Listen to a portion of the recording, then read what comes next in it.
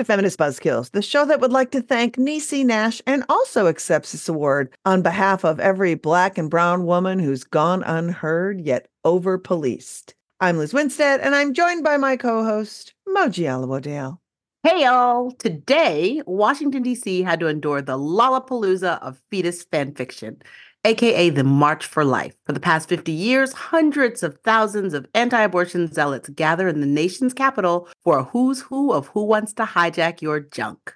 Joining us to break down this Bonnaroo of bigots, boy, we got a lot of musical puns in here. We really do.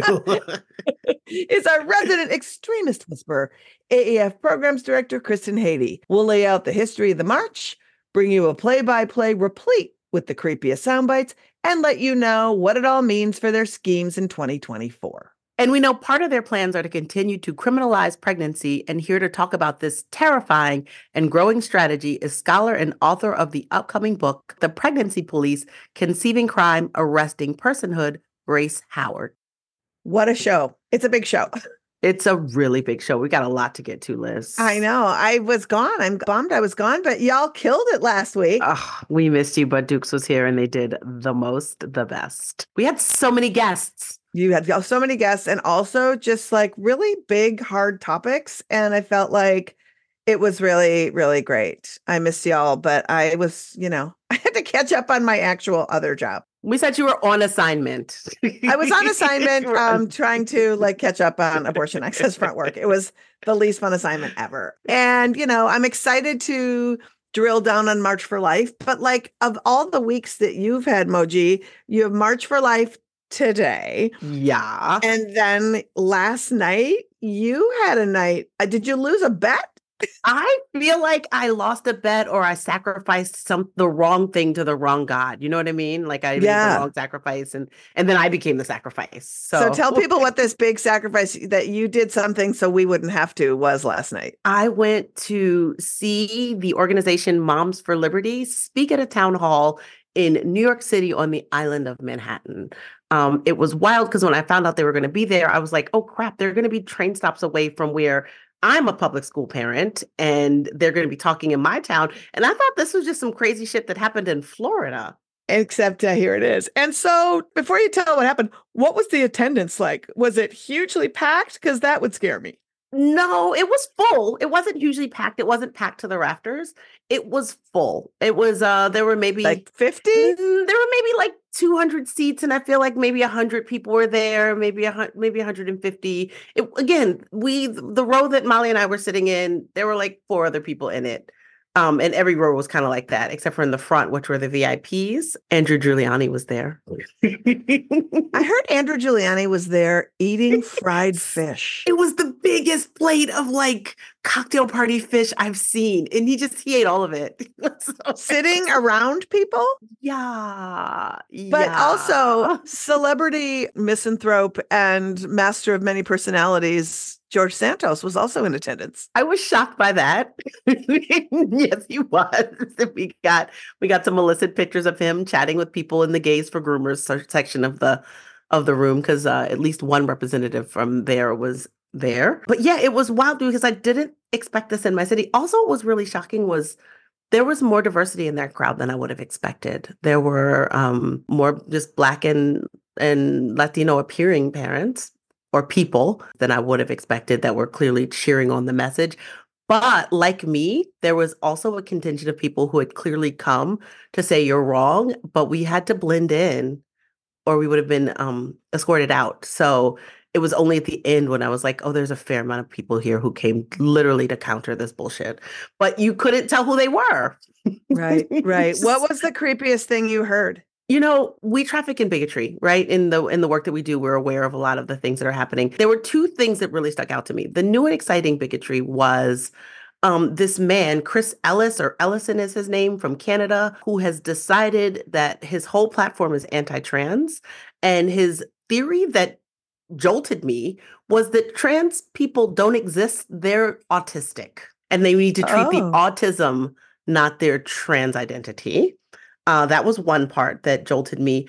There was one woman who was a representative from School District 2 in New York. Maud Marin is her name. And I looked up, she ran for city council last year. She lost, but she's still on the school board. And she said, as an aside, as a quip, just casually, she said, a woman came up to me who said she was a queer person. And then she looked conspiratorially at the audience and she was like, she's just a straight girl who hasn't found a boyfriend. And I was like, oh, that is old school homophobia. It's been a while since I've lived with that. When she said that, it felt like a jolt.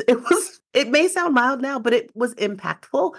And it was also what was really most chilling about the whole thing was that they said these incredibly homophobic, transphobic, racist things, and then they couched them in this, we're just looking out for the children. Yeah. We're just here. All parents should be able to care for their children and lead their upbringing and guide them in the ways that they want to. And I'm like, yes, absolutely. Yes. And then they go, and so we need to stop this harmful gender ideology. And I'm like, oh God. Okay. You're saying. Do they mostly stick to gender because they also are so into erasing the history of our nation and its racist foundations and also banning books? Did they touch on that at all? Some man explicitly said that when we're teaching different identities and different beliefs, we're no longer a nation. Yeah, they absolutely went there. That was the racist part. Oh. They at no point said explicitly Black people or minorities are inferior. They just said teaching their history is not necessary and it divides the nation. Wow. That was 2.5 hours of my evening. Thank you for taking that hit for us. I appreciate it. We also have a clip that Moji captured from the night on our social right now that's gaining a lot of traction that I'm not going to tell you what it's about, but it's another new deep dive into their theory. So Moji, thank you for doing that. I also just want to say one other thing. There were dozens of people outside protesting them, and I felt like I was crossing a picket line, going in to join the bigots inside, and I applaud all of the New Yorkers who made it their business to yell and make them feel unwelcome in any way in the city. I am so proud of them too, and proud of you for going, because it's scary to be in positions like that when you're a person of color and you know that people literally think your history should be erased. So Yes. Thank you for going, and thanks for doing that. And check out the Instagram post. We'll put the link in our show notes. It is wild. But we are going to move on to do our business. But before we do, we have a Patreon birthday. Moji, whose birthday are we celebrating today? We are celebrating our patron, Carrie Clage. Happy birthday, Carrie. It's your birthday month. That's our January birthday. So excited that we finally are hitting the folks who have done it. And if you want to support our Patreon, please do. You support all of our work and this podcast. You can go to patreon.com/feministbuzzkills, sign up for one of our many, many things and get some prizes. So that's that. Let's get on to the business of the march that is life, or bullshit anyway. Yeah, let's get to it. It's the 50th annual March for Life, the anti-abortion movement's annual assault on reproductive, everything, facts and sanity. Joining us to talk about all of it is AAF's program director, Kristin Hady. Hey, Kristin. Hi, Kristin. Hi, friends. How are you? I'm good. Also, I would like to formally request Extremist Whisperer be added to my business cards. I like that. Yeah, I like it. I'll get right on that. Because I really do feel like that's your superpower. I think that's your joy in some way. You seem to relish in it. A little bit of this, a little bit of that. I feel like our Slack will be like, Dusty Devers is doing this. Bye. You just feel, I feel like you can really talk to these folks, which is why you are our perfect guest to talk about the March for Life. We're going to sort of lay out a little bit about the history of the march and then give you some news of the week. And then we're going to actually go watch the march. And then we're going to come back and tell you about the march. So we're breaking up this day of marching in all of its forms. So I think we talk about the March for Life a lot, but I honestly, for the amount of people that attend and for how huge it is, it's always surprising to me that people aren't quite familiar with how big it is and what happens at it, right? So I'll just lay out a couple of points. The march started in 1974 as a protest to Roe v. Wade. So this is, as Moji said, the 50th anniversary. It is widely Catholic dominated. Busloads and busloads of Catholic school kids, high school kids, grade school kids, and families come to DC, and hundreds of thousands of people go to this march. It didn't ever start out as a really small march. It always started out as this rallying cry. And as we know, when you belong to a church, you can rally shit together pretty quickly. It's a gathering spot every Sunday, right? And it is a lot of signs. It's a whole weekend of fundraisers for fake clinics, these big marches, smaller rallies, and it's funded by a whole bunch of people, some that you might not expect, right, Moji?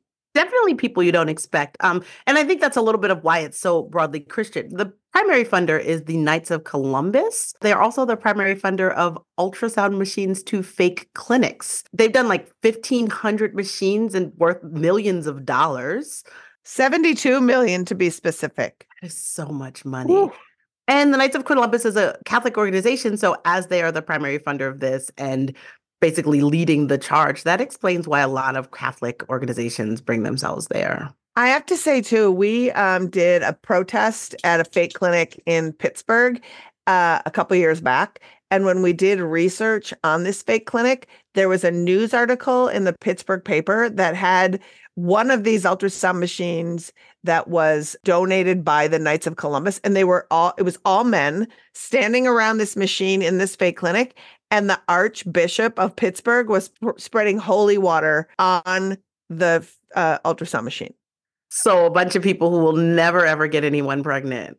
Yeah, it's a mess. And if you want to know how we got to this horrible place, they have centered and featured as speakers some really nefarious people. Kristin, who are just some of the bad actors who have stood on that stage and preached before hundreds of thousands and of your people. Baseball card of antis. Yeah. Oh boy, where to start? We obviously have Frank Pavone. I mean, obvious to us, but Frank Pavone, one, he was defrocked because even the clergy didn't want him. But this man in 2016 took a fetus and put it on an altar when he was protesting Hillary Clinton's nomination. Like it is wild. And you have people like Randall Terry. Yes. And you have like Randall Terry who founded Operation Rescue. Frank Pavone's rhetoric, he was also at January 6th. And he also said, we are in a war with people and we need to fight it as a war. So he was like just very loud and proud about J6. And his behavior's so shitty, literally, that the Pope was like, you're done being a priest. I'm throwing you out. It's unbelievable. Took it off and swapped it for his leather jacket. He was ready. They invite everybody. They invited Marjorie Taylor Greene and the whole Freedom Caucus. Anybody in Congress who was anti-abortion, they invited on stage a couple of years ago, and they just all stood there, like all the people who've called for the death penalty for people who have abortions or provide abortions. It was a who's who of who's coming for you. And it was really scary. And these are supposed to be the public face, the nice, presentable, shiny, happy people. Presentable people like Randall Terry? Yeah. Yes, the excellent Operation Rescue founder who has done dozens and dozens of, clinic blockades and has been involved in helping bring back the rescue movement and reignite that. And, the current activist, he's great. He's a real swell guy. Yeah. He's really flaming the violent rhetoric that really inspires people to feel they are anointed by God to harm. And I think that is something that the March for Life has given a voice to a lot of people like that. And let's not forget, in 2014, they had speaking on stage Ruben Verastigwe, whose name you might not know, but who is somebody who was speaker at the March for Life, was part of Students for Life, was part of the Texas Right to Life, was also worked for the RNC. He was arrested on, I think it was 11 counts of child pornography for trafficking in and distributing. I read somewhere he had 1,500 pieces of child pornography found in his possession around the time he was arrested. That's disgusting. Horrifying. Yeah, he was one of their youth leaders, And that same year, also a guy from Texas Right to Life, who was their comms director, also found with so much underage porn. So, they don't care what people do. They just care that they can be oppressing people. And then Patriot Front has been marching with them for the past few years, providing the muscle for the march. Last year, Patriot Front went right to the front of the march and was like, we're here. There's actually video of people like, oh, thanks for being here. We're really glad to see you. Like, you can't deny. Were there any Black people saying that? Because if you ask, I know that was a ridiculous Moji. question. That was a ridiculous question. I'm like, oh, you show me Patriot Front, and then I'm running the other way because I am not safe. Yeah, I know. Who wants a group of white nationalists? Yeah, Patriot Front is one of those big white nationalist organizations like Proud Boys, like the Three Percenters, like the Oath Keepers. And Patriot Front has been literally at the front and been working in communion in Washington State, in Illinois, at the March for Life with anti-abortion extremists, providing security a lot of times for when they're protesting at clinics. They will be the security for them, and working with OSA and other organizations who are really terrifying. And so it's like, if you see people as bodyguards for like when you are the white nationalist bodyguards, you're some scary shit.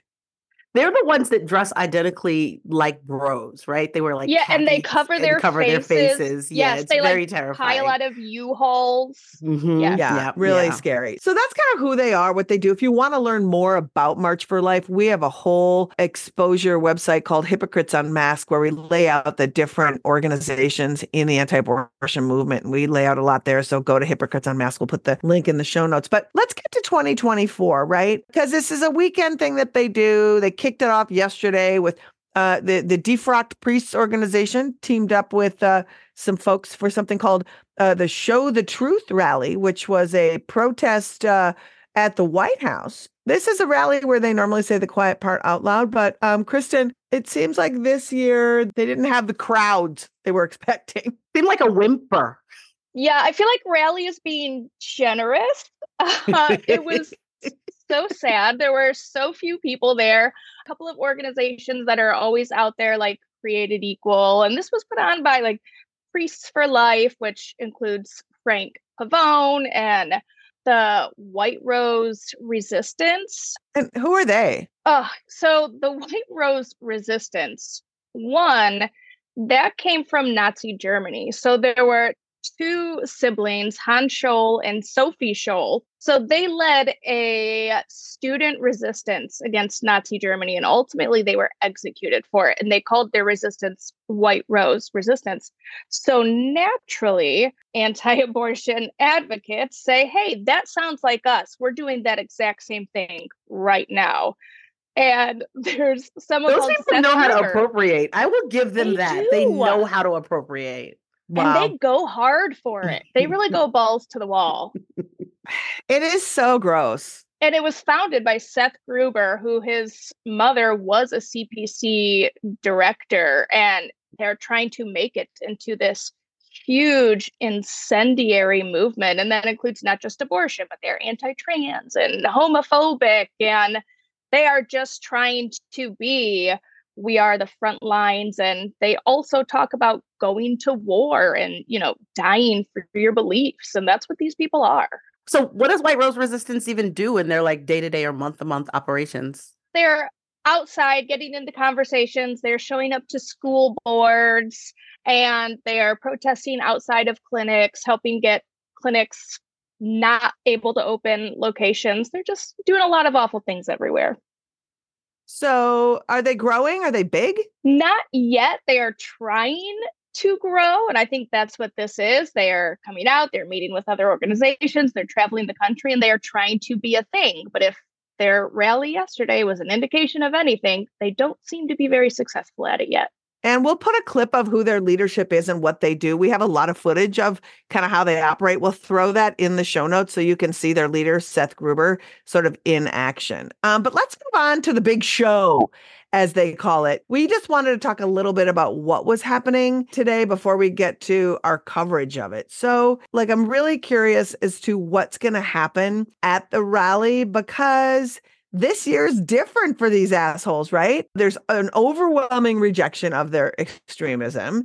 And putting a bunch of fire and brimstone people on stage is going to be terrible. People are dying on their watch because of these laws.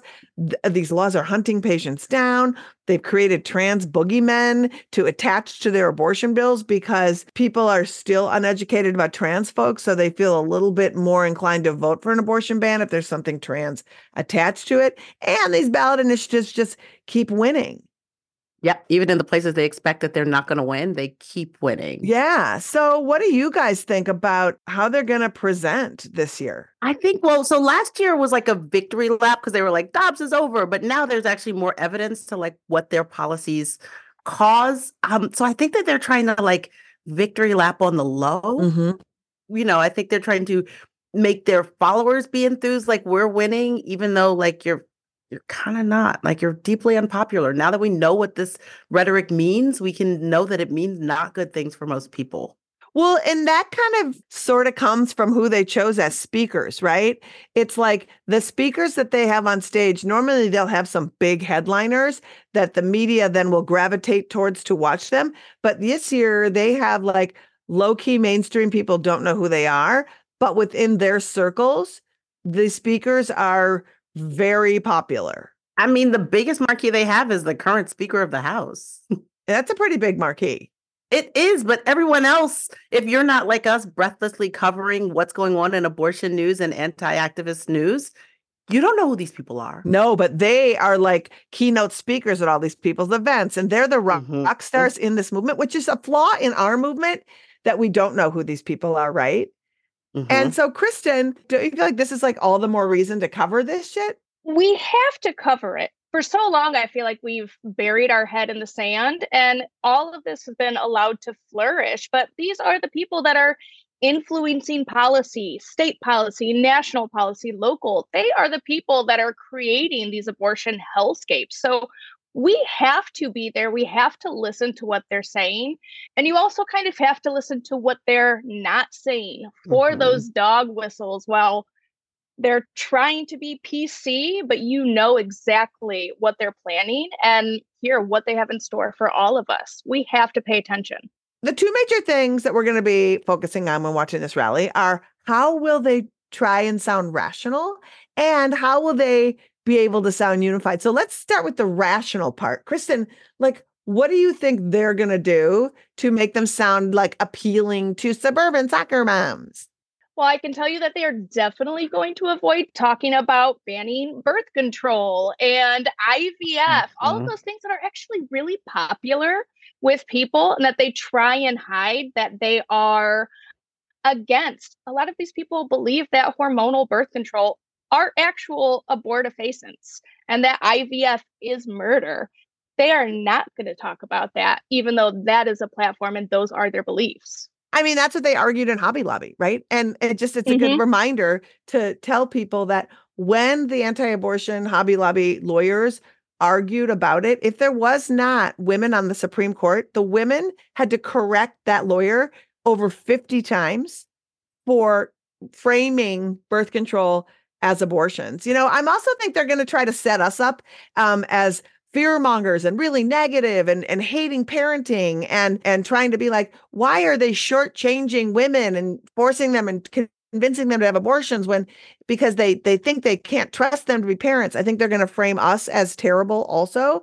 And I'm wondering if they're going to try to sound rational with that sort of like, a 15-week abortion ban seems reasonable, although that would make them sound like total hypocrites. Which they are. I mean, it's also funny, like pretending like abortion doesn't sell itself, right? we have to sell abortion. Abortion sells itself. I also think that they're going to double down on these sort of fake non-things, these kind of double speaks they do where they're like, love them both. This idea that like doctors should act like pregnant people have two patients. And it's like, what does that mean in actual doctoring? Right. And that isn't how evidence-based medicine works. Or they're going to hold up these exceptions to rules, right? Like they love to talk about Rick Santorum's daughter, Isabella, who had trisomy 18 and is still alive. But like she's hospitalized every year. That's expensive care. And she is so much a rarity. And I feel like they like to take up these rarities and be like, everyone should like live as though this rarity is the standard. I think that's something I expect to see. And I think that we can all agree that they are going to constantly uplift fake clinics as though they're helpful. They pour a lot of money into these, horrible machines of convincing people not to have abortions and don't give any care. We're going to hear a lot of that. We're going to hear so much. Actually, the two speakers I'm most interested in, that's pretty much what I expect them to talk about. Yep. Same here. Now, having said all that, how are they going to sound unified? There's a lot of factions. I'm always curious because there's the all abortion all the time, no matter what. And then there's that maybe we need to compromise people. How are they going to navigate this conundrum they're in about being all in on pro-fetus all the time and their weird messaging around, say, we care about both? I'm going to actually counter what you said. I think that they're not going to talk about this potential 15 or 12-week bans. I think they're actually going to go I saw a sign that made me horrified. It said, from conception, no exceptions. And I think that's basically the stance. Wow. And I think they will also completely ignore personhood and banning all abortion, which we know is their ultimate goal. At the end of the day, they're just not going to say that part out loud because they know it's unpopular. Yeah, I think that's right. Now, before we get to the news and then go watch and come back to see how our predictions play out, of these speakers that are out there, is there anyone in particular that you're like, I'm curious to hear what this person has to say and why they're there? I'm going to do the Black ladies. Jean Marie Davis and Aisha Taylor are two Black women, who are the only Black women speakers at this march. And they both went to visit fake clinics. And they're going to, I think, be used to prop up the value of these places that actually don't give any real value. Right. Kristin. You know me, I love a random person. I love those outliers. I'm looking forward to what an Orthodox Bishop John Abdallah has to say. I was reading through a lot of what he had talked about. At one point, he had mentioned using children as a sacrifice for religion. And I thought that tracks. So can't wait to hear what you have to say. Yeah, that seems super pro-life-y. Mm-hmm. I'm looking forward to this husband and wife duo called Greg and Kath Laurie for two reasons. One, they were part of the Jesus freak movement of the 70s, when it was hippie church, but you were still anti-abortion and anti-gay. And they were part of this movement with this guy who ended up dying of AIDS. And I watched this movie about them and they just sort of left that part out. So they were troubled teens who found Jesus through guitars. And, but also they're super, super, when you look at their YouTube channel, and it's very popular. They got 500 followers on YouTube, and they're have a mega church in California, and they always have rock music at their church and shit. But they're also super get Israel back to the biblical borders kind of Christians. I'm wondering if they ask them to speak because of what's happening in the Middle East, and to sort of center this faction of Christianity that supports Israel for these weird biblical reasons so that the rapture can happen. And they're very much those people. So I'm going to be interested to see, if they start spewing that and how, certain Christianity must support these biblical borders, which are not borders, they're biblical borders. So what?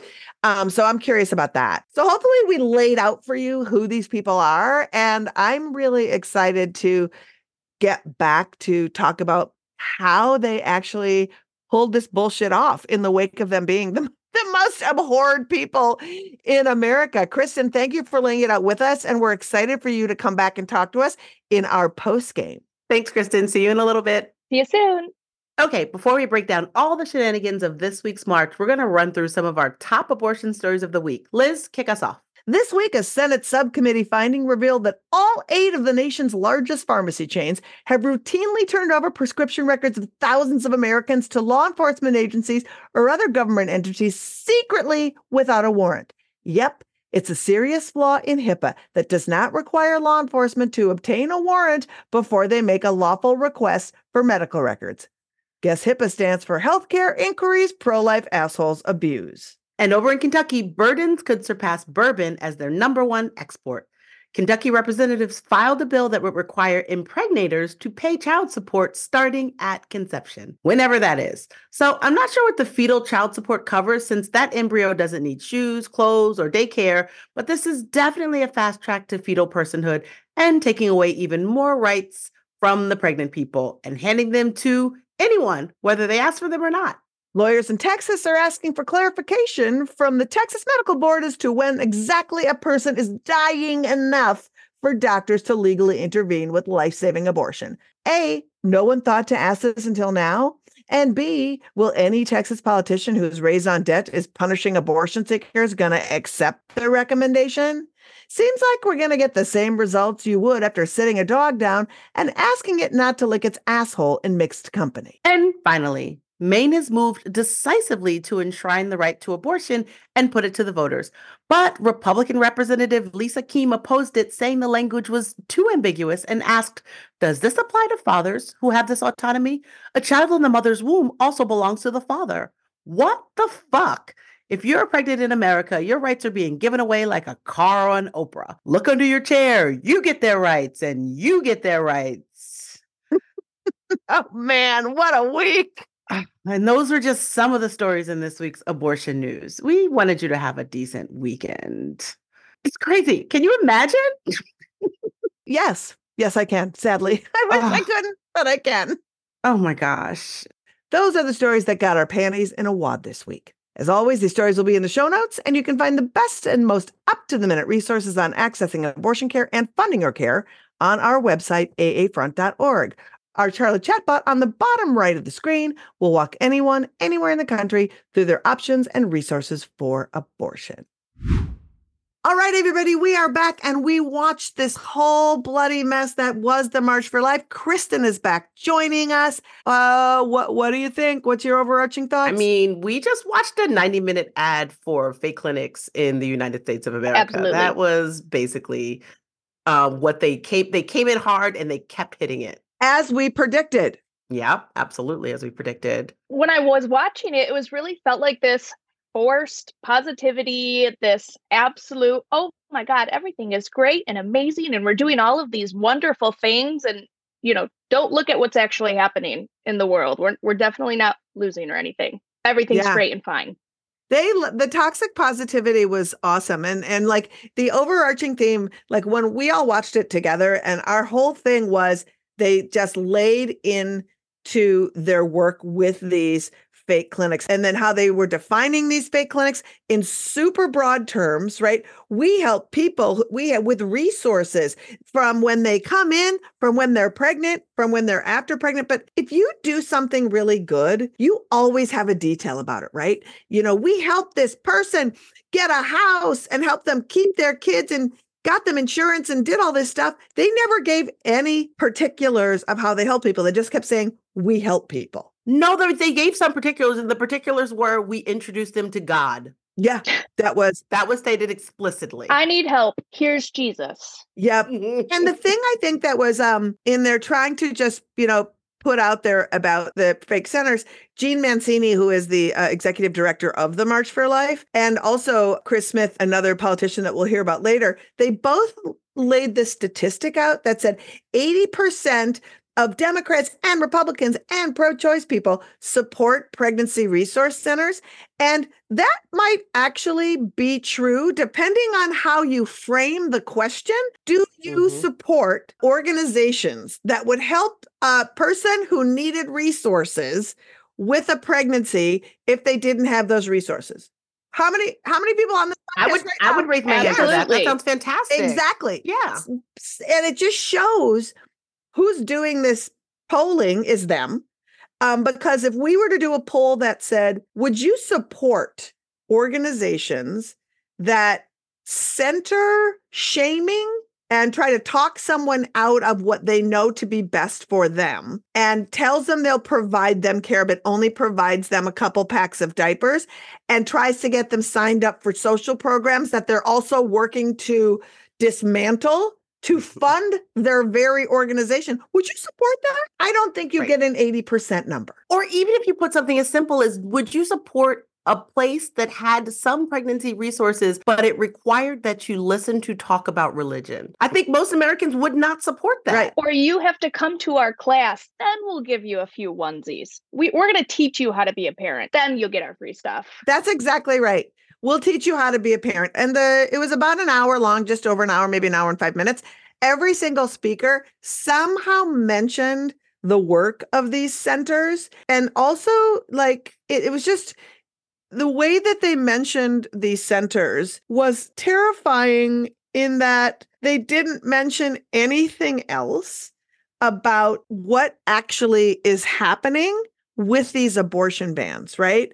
Like, Kristin, you talked about the forced positivity and that like these centers are helping all these people. And they talked at these centers as though anybody who's experienced pregnancy will be just fine if they hit up one of these centers, right? Mm-hmm. Yeah, this forced positivity was so prevalent. And they said several times, Jeannie Mancini and other people literally said, you got this, when talking about people who may be dealing with a pregnancy that they are not comfortable with. They just said, you got this. And I'm like, that's not helpful at all. What does you got this mean? Yeah, What do you I got? got? What are You you got giving me? sepsis? You got sepsis? got? You got this. You got sepsis. You just work through that. You know what?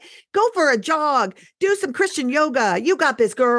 I mean, yeah, it's like you were saying, Moji, the girl bossing through pregnancy. It was weird. And I was like, oh, it is also really fun to watch a clearly middle upper class blonde white lady who's never missed a meal in her life say like, you got this. And it's like, you have a perspective on what, ma'am? Yeah, it's true. And, you know, one of the things that we were positing about before is, you know, how are they going to sound sane, right? How are they going to appeal to those soccer moms? And I think that they did a lot of that whole like dropping facts that aren't true. You know, like, again, the leader of this organization, Jean Mancini, just dropped this fake fact that said 1 in 4 people who choose abortion were coerced into their abortion. I have never heard that statistic. But in the same March, someone else said 7 out of 10 people were coerced into their abortion. Yeah. So I'm like, you guys can't even get your consistency right in your own. You pre-tape this. What do you mean? That was a pre-tape. You could have edited that out. Why are you giving us conflicting facts? It's just like they just dropped that. And I guarantee you they're going to drop either one of those fake facts over and over. It's either 70% or 25%, whatever. That is just simply a number that statistically, where is that fact? You know, Where is that from? Nowhere. It's like when they say they have a save outside of a clinic because someone leaves. It's anyone who has a complicated feeling about their abortion, maybe didn't necessarily want to, but did it what's best for them. Coercion. Done. Everything's coercion. Mm-hmm. That's all it Everything. is. Mm-hmm. Or they pat themselves on the back for their lack of offering has been so inspiring that they talked them out of it. So yeah, I really felt like when they dropped those facts and they just sound rational, it's like, wow, that's terrible that many people are talked into their abortions. And I did notice that there was a real lack of fire and brimstone. So as we were talking earlier in the show, like, how are they going to show up knowing that America's like, we fucking do not co-sign on 95% of the shit you're saying? They came calm to the stage, but there was some people who tried to like run their shit. And Kristin, I know you saw a guy with a sign, right? We were obviously watching the stream, and I noticed a big sandwich board sign. This is language that, you know, pro-lifers don't normally use, but it said in huge letters, "Abortion is murder." I never saw that sign again when they were shooting the crowd. That magically never appeared. The March for Life people don't usually use that, but other anti-abortion organizations slide in. Yeah, I like that you said pro-lifer here, and I feel like everyone might not know the difference between a pro-lifer and an abolitionist. Yeah. But like that's what you're referring to. Yeah, I think that's right. I think the one fire and brimstone moment, you know, it was like not surprising, but came from Chris Smith, who was one of the many men that they invited to the stage to speak. He's a congressperson from New Jersey who has been a profound anti-abortion zealot. And, you know, he did some fist shaking. Let's listen to him and talk about it coming back on the other side. We reject the violence of abortion, dismemberment, child beheadings, and abortion pills that literally starve the baby to death.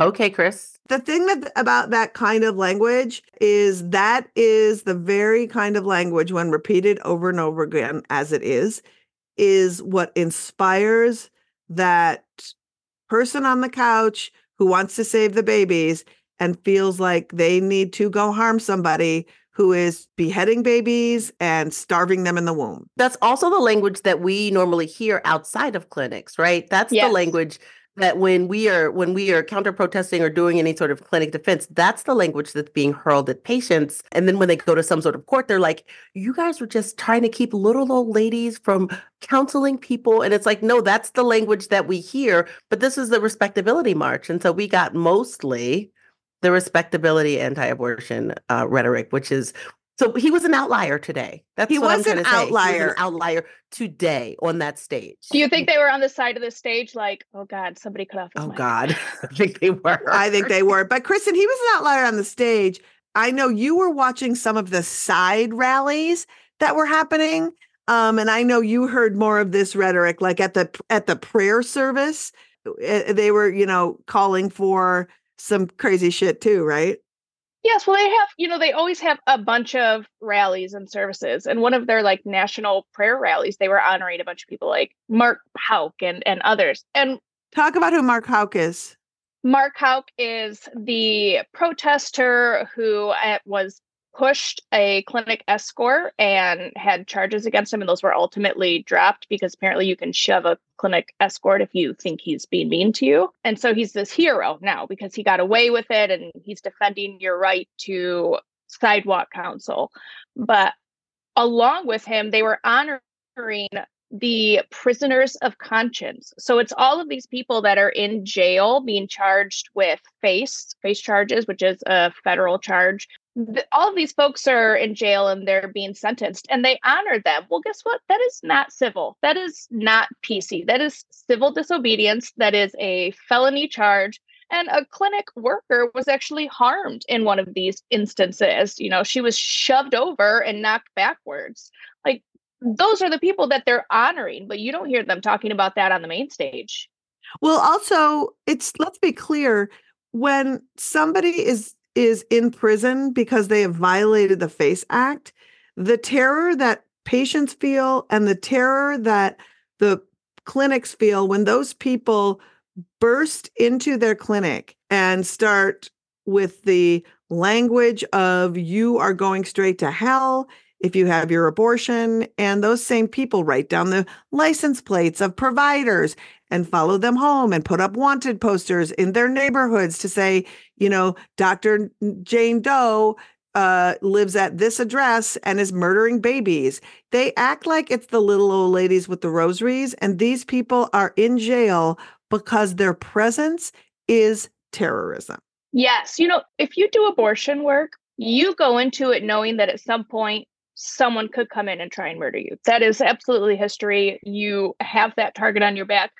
And I remember this one scenario of a clinic invasion, a rescue that happened with Fidelis, who is in prison for related charges. And he had gone into the clinic as a companion, pretending to be someone having an abortion.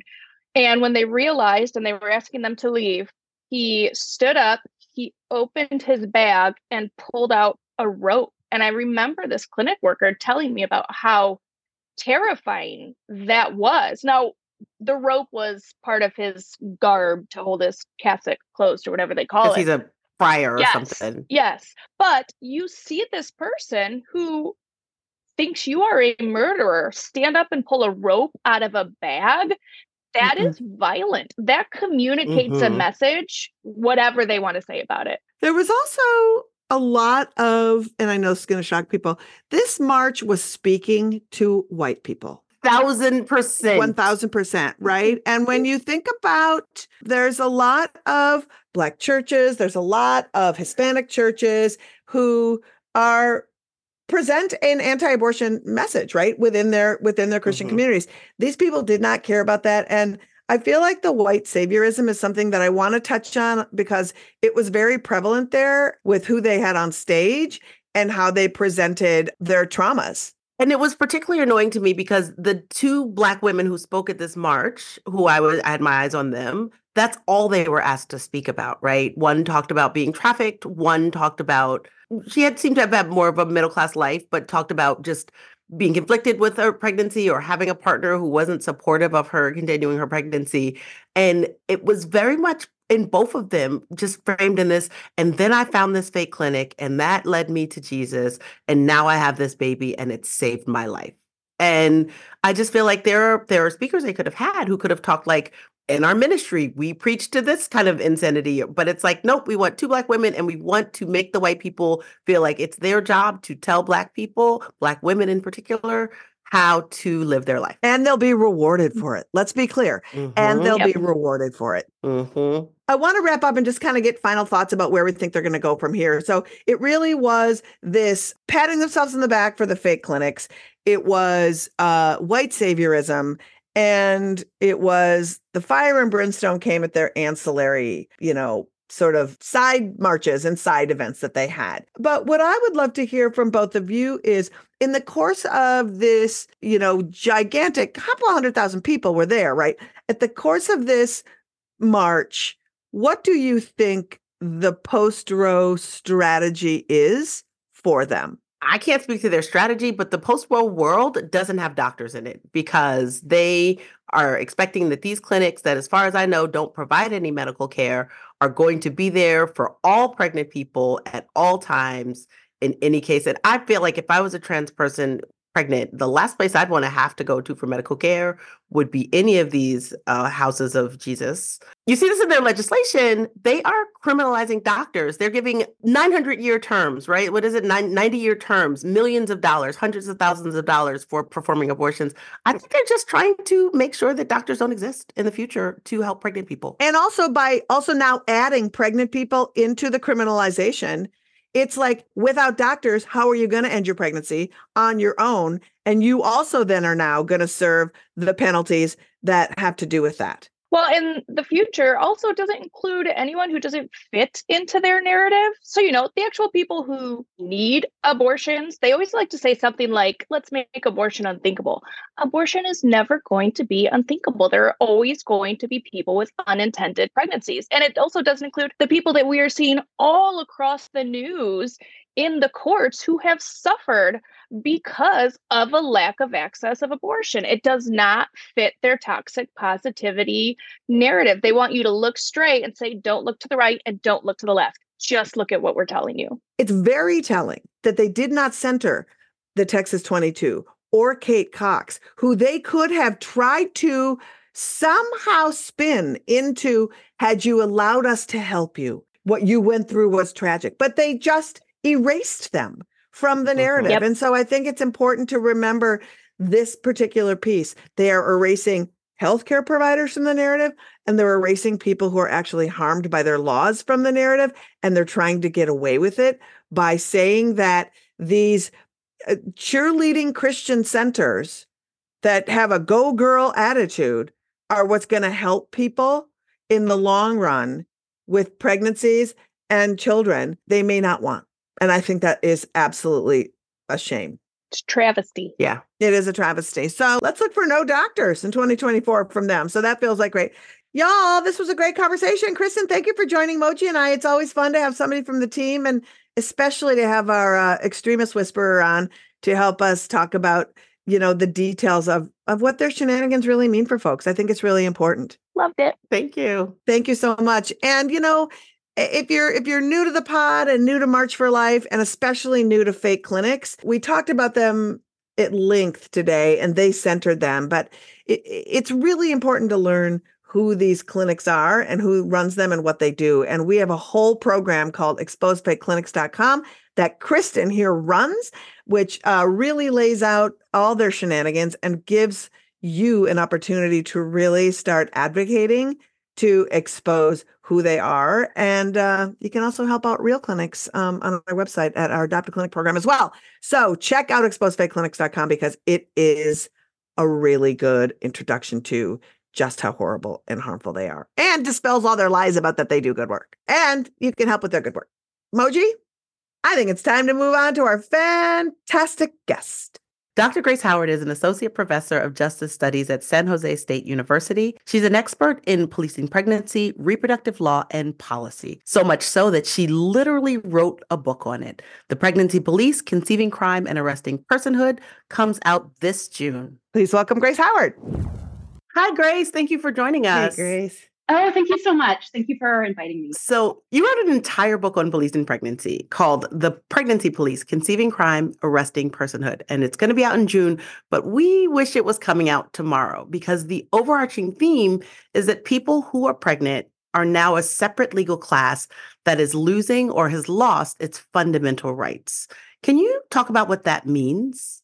Essentially, historically, this has been true, and it is true today, that people who are pregnant or who have the capacity for pregnancy have been carved out as like a separate group of people, and very frequently and most often as a group of people that doesn't have the same legal rights as others, as other similarly situated people.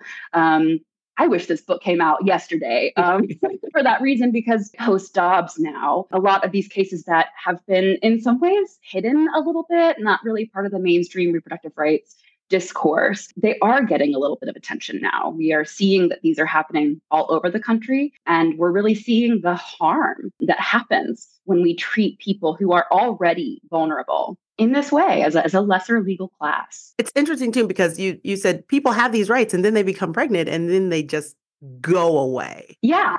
How does this set up fetal personhood? So fetal personhood has a big part to play here, but it's not the only thing that's going on. And one of the things I do in the book is I trace this shift from kind of maternal protection, where we're going to, regulate and control pregnant people because we need to protect motherhood, right? Mothers are so important for the nation. It's a national security issue. We're talking about white women too, by the way. Right? Yeah, 100%. Yeah, right. That we really need to protect this group. And lots of bad things happened, right, under those laws too. But it was under the guise of protecting the pregnant person. When fetal personhood comes into play, like, we don't care about the pregnant person anymore, right? It's a shift. And so, yes, you're seeing various restrictions, various forms of control, some of them happening legally, some of them happening extra legally. But it's happening not because you are a pregnant human being who needs to be protected and regulated. It's happening because we've decided that the thing that you're making in your body has more rights than you do. Scary. And those kind of laws have been sort of, as you said, around forever and sneakily slid in. And also some of them are co-signed by like people who know better, right? When you have things like vehicular homicide, when it comes to, somebody who's pregnant, or the kind of things that people go, well, yeah, that seems right. It's like, we all need to reassess what bodily autonomy means. We do. And I think it really lays bare a lot of the stigma that still exists, right? That a lot of this is ultimately, it's about policing motherhood itself and motherhood as femininity, right? Like if you're a woman, if you're feminine, a mother is like the ultimate thing that you can be, especially to the state, right? As far as like they're considering your existence. And so that's something that you can do. And, obviously there's been some touch tone moments since Dobbs, and even in 2023 that have sort of pointed this out, whether it's Kate Cox having to leave Texas and the Texas Supreme Court ruling that, she was not in enough harm to have an abortion. The Texas 22 who are suing, or Brittany Watts in Ohio, charged with felony mishandling of a corpse for having a miscarriage in her home, and those are the things since post Dobbs that the media is finally talking about. But, we know your research started, when Roe became law. And so what I would love to ask is if you could share some of the different ways that this class of pregnant person that has had their rights stripped was happening since Roe was law of the land. And I'm thinking of cases like Marisol Muñez, for example.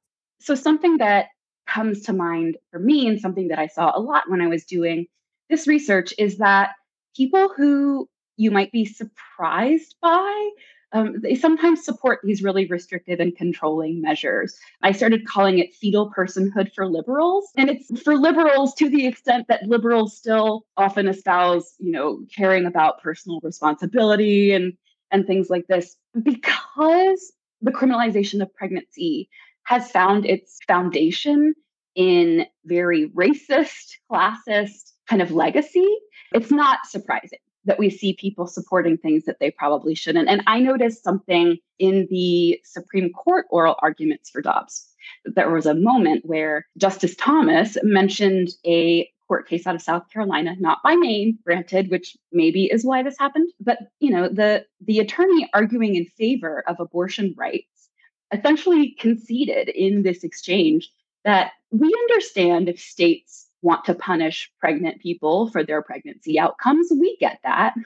And that was just so horrifying to me. You really see that there's this kind of carved out, we understand women not wanting to be moms, but we draw the line at protecting moms who maybe use drugs when they're pregnant or who maybe attempt suicide while pregnant. And that was something that really stood out to me as like, we are conceding so much if even the pro-choice people are willing to go that direction. So my book, I primarily am looking at 3 states. I do kind of a nationwide legal overview, but I do case studies of over 1,000 arrest cases, South Carolina, Alabama, and Tennessee. And they're all different kinds of things. We've treated pregnant people differently, right? We see we're going to force you to have medical interventions, or we're going to prevent you from having medical interventions, all of these kinds of things. The book, I'm primarily looking at the legal side, right? And so we do see people who are still pregnant or who have just given birth. They are being held criminally culpable for things that are not explicitly criminal a lot of the time, right? So in these 3 study states, 2 of them, they didn't do this through the legislatures. It happened through the courts, right? And so they just like a couple of goobers start arresting people, right? It's like you get a nurse, you get someone in CPS, you find friendly law enforcement. And if you are targeting primarily low-income folks who don't have a lot of resources to fight back, it doesn't really matter that it's not strictly legal to be making these arrests. They get away with it. And so the things that people have been getting in trouble for, the earliest arrest in my case is from 1986, and it's from Tennessee. And it is a case where a woman attempted to end her life, and she survived.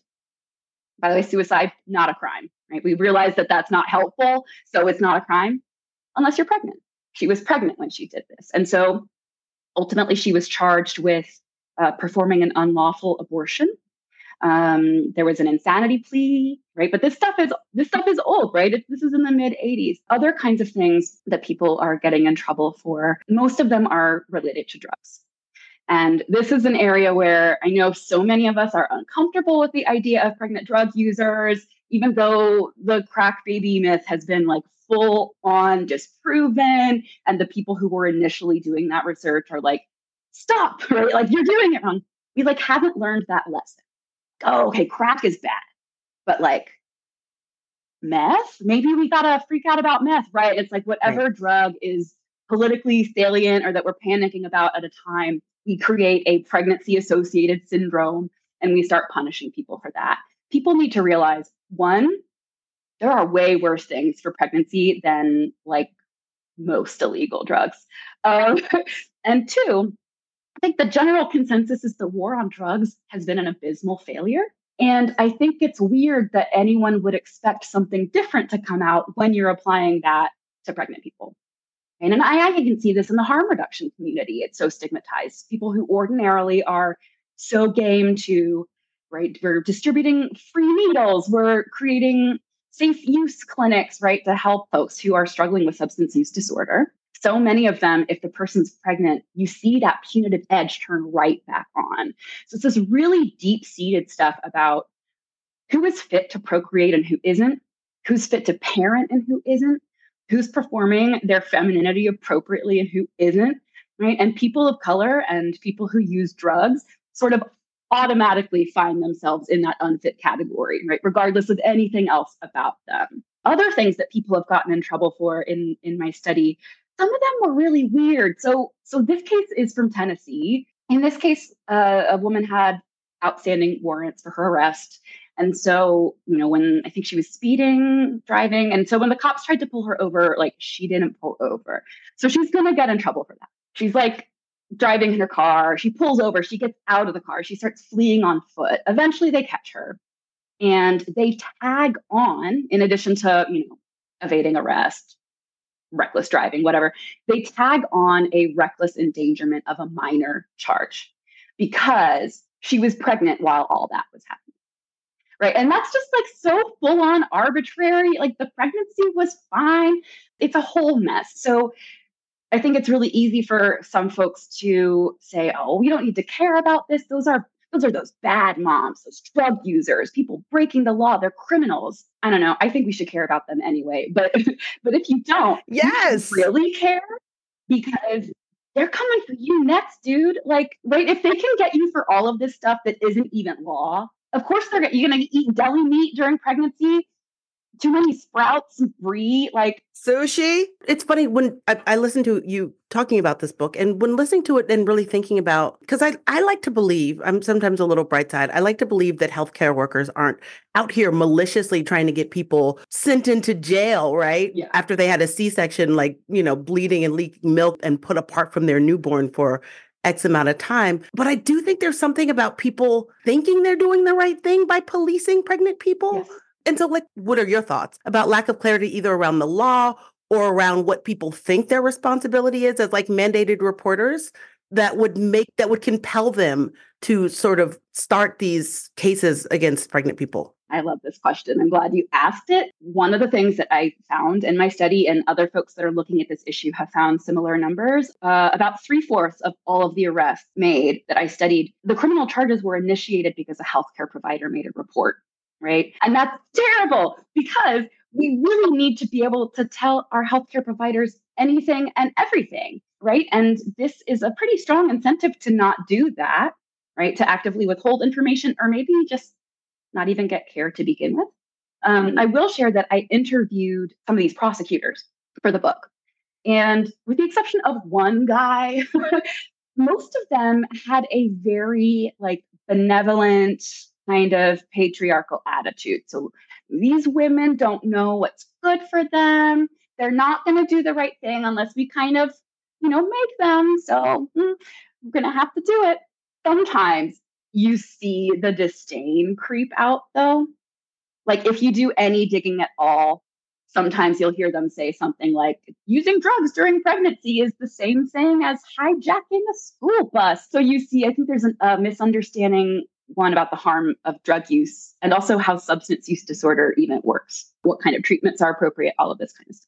My next project, I'm about to interview some nurses because I really do want to understand how this is happening. Sometimes it's happening fully haphazardly, right? Like a nurse at a hospital decides she's going to start reporting these cases.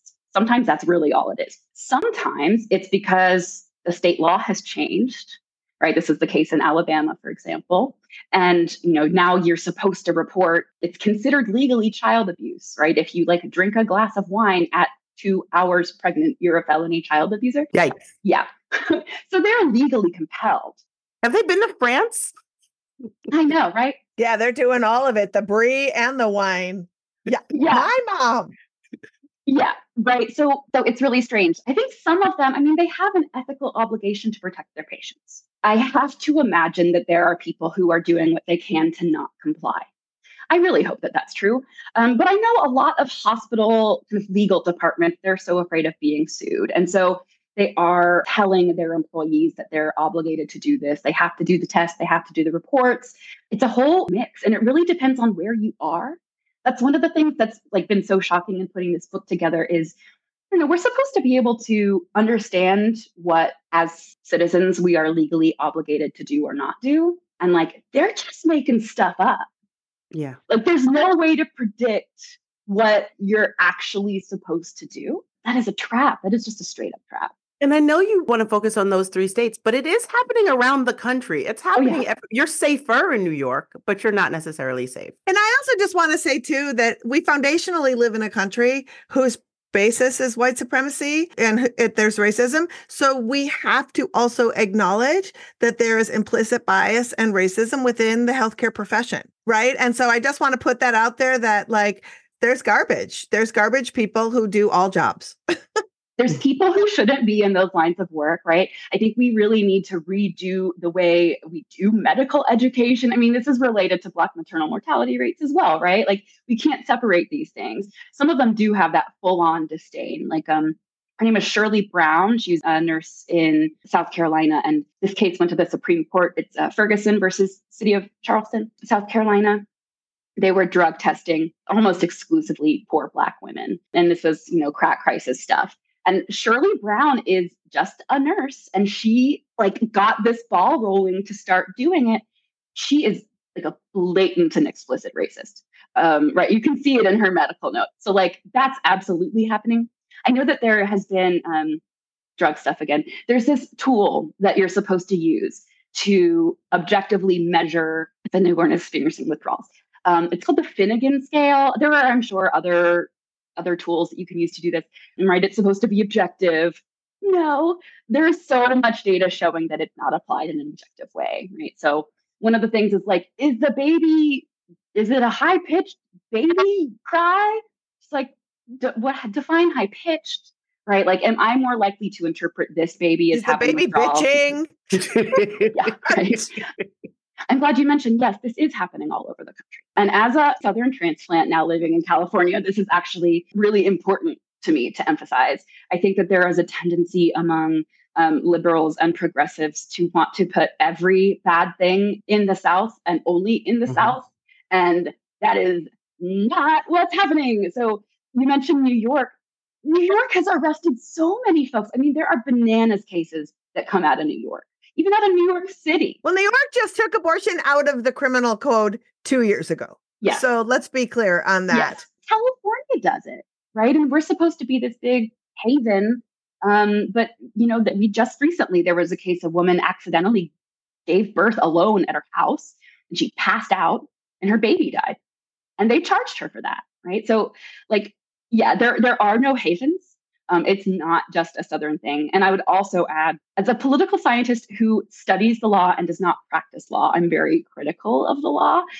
The law is not enough to stop this bad stuff from happening. You have states where it explicitly says in the criminal code, you cannot use this law to punish a pregnant woman. And they'll use that law to punish a pregnant woman. Right. Right? If you don't have oversight on the way that these laws are being enforced, it really doesn't matter what the law is. And that should scare everyone. Yeah. Grace, final question. We're talking to you on the day the March for Life is happening in DC. We've talked earlier in the show just about what the march is and just sort of the history of hypocrisy. And we've hit some of their things. Their theme this year, as we talk to you, seems so ironic. And the theme is with every mother, for every child, except the ones we throw in jail, of course. So I wish you could close out by speaking a little bit to the hypocrisy of them claiming to be, and I'm air quoting everywhere, pro-life, and yet advocating for policing pregnant people. Yeah. I mean, it's only hypocrisy if we meet them where they're at when they say they actually care. And they don't. And we see this with everything that they do, right? I mean, how many folks are voting for expanding our various social safety nets, right? Zero. It's not what they believe in. Really, this is not about protecting moms. It's not about protecting babies. It is about punishing the people who you don't want, right? To be a part of your world. Right? Yeah. We can go that deep, right? Anything that disqualifies you from being seen as perfect and upright and clean and moral, which no human is completely, everybody poops, right? If you can't meet that false ideal, then you are up for condemnation by these people. It is not every mother and it is not every child. If they really cared about those things, we'd see it in other non-abortion related policies, and we don't. Right. Now, Grace, I know we have to go, but this has been a really heavy conversation. And I'm wondering if through your research and what you've done, where you've seen results when communities know and when communities take action, and giving people some hope. How can we take action to elevate these stories and to make sure that the policing of pregnant people gets shut down? We have to do everything. So I mean, I'm a person, I don't have a lot of faith in our political and legal institutions, but if you are in these institutions, I want you to do everything you can to shut this down. We need to make sure we're not electing prosecutors that are going to be using the law in this way and these overzealous ways. We also vote for judges in a lot of places. So don't forget those like very local positions. They matter a lot. I do hope that people become more comfortable talking about these kinds of things: drug use during pregnancy, pregnancy loss, self-managed abortion. These are all related issues. I don't know. I hope that we can really humanize folks who have been so dehumanized. It's just silly. Like everybody messes up sometimes, and a lot of the stuff that we perceive as messing up isn't. And we are all trying to cope with these fully unjust systems. So like meet people at their humanity. I don't know. I want all the civil disobedience as well. I would say if you are a healthcare provider, some things to remember: you probably, unless you're in like a couple places, you're probably not legally obligated to do these reports. So don't drug test your patient if you can help it. And be careful what you write down, because all of that stuff can be used in criminal cases. So, you can conspire along with us to help keep people free. Well, we'll take care of the taking to the street civil disobedience part, I promise you.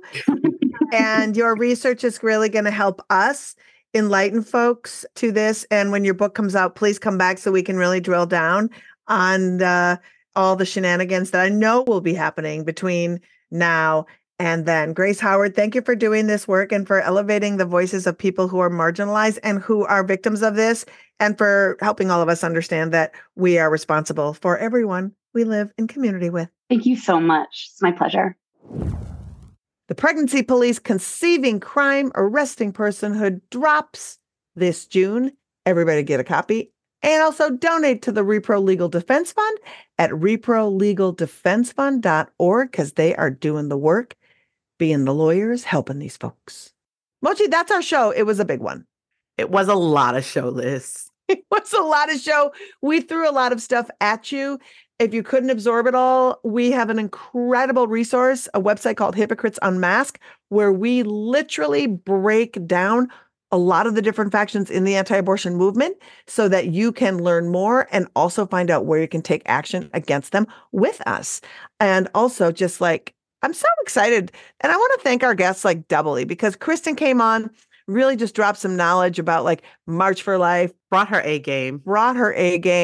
And, who better than Grace Howard to have to talk about, in their strategies, it is to further criminalize pregnancy. And getting to know Grace Howard and having this incredible tome that's coming out in June. I'm so thrilled Grace could be here with us. And if you liked it and you learned something, you know what? Maybe you want to maybe you want to subscribe. Maybe you want to show some love with a 5-star rating and stay connected with us on social media. We're at Abortion Front on all the platforms. Let's make a difference together and have some fun doing it. Looking for where you might fit in to do some abortion activism? We've got a 5-part activist training series, Operation Save Abortion, at operationsaveabortion.com. And visit our super cool activist calendar, which is full of local and national actions and educational opportunities. For those looking to learn more about how to use the power of storytelling and testimony when it comes to the fight for reproductive equity, Abortion Action Missouri is hosting Storytelling 101 training on Thursday, January 25th. You can sign up for the virtual session using the link in our activist calendar. And you don't have to live in Missouri. It's a really good storytelling opportunity if you're just trying to figure out how to tell your story. So don't let the Missouri part throw you off. Next week, guests, I'm so excited. Florida State House Rep Anna Escamani will be joining us and talk about what's going on in her state. She's going to tell us about the latest pile drive to end abortion access going on there and give us updates on the current initiative to get abortion on the 2024 state ballot. Plus, RuPaul's Drag Race superstar Shea Coulee will be here to spill the tea about their Love Bowl tour starring next month. And join our Patreon. You'll support great content and get cool FBK merch and experiences. All pledges support this pod and all of our activism at Abortion Access Front. Pledge at patreon.com/feministbuzzkills. FBK is edited by Remy DeTournay and is produced by Abortion Access Front. And finally, we leave you with the defrocked March for Life priest Frank Pavone showing his whole ass, as Kristin mentioned earlier, with that fetus on the altar. Yuck. Here before me lies a baby killed by abortion in the second trimester of pregnancy. But today we are going to pray with this baby, and we are going to let this baby's body bear witness to our nation as we begin the process to elect our next president. Feminist Buzzkills, the podcast from Abortion Access Front. New episodes drop Friday. When BS is poppin', we pop off. And if you want to support our podcast and all the work of Abortion Access Front, like, subscribe, and join our Patreon at patreon.com/feministbuzzkills.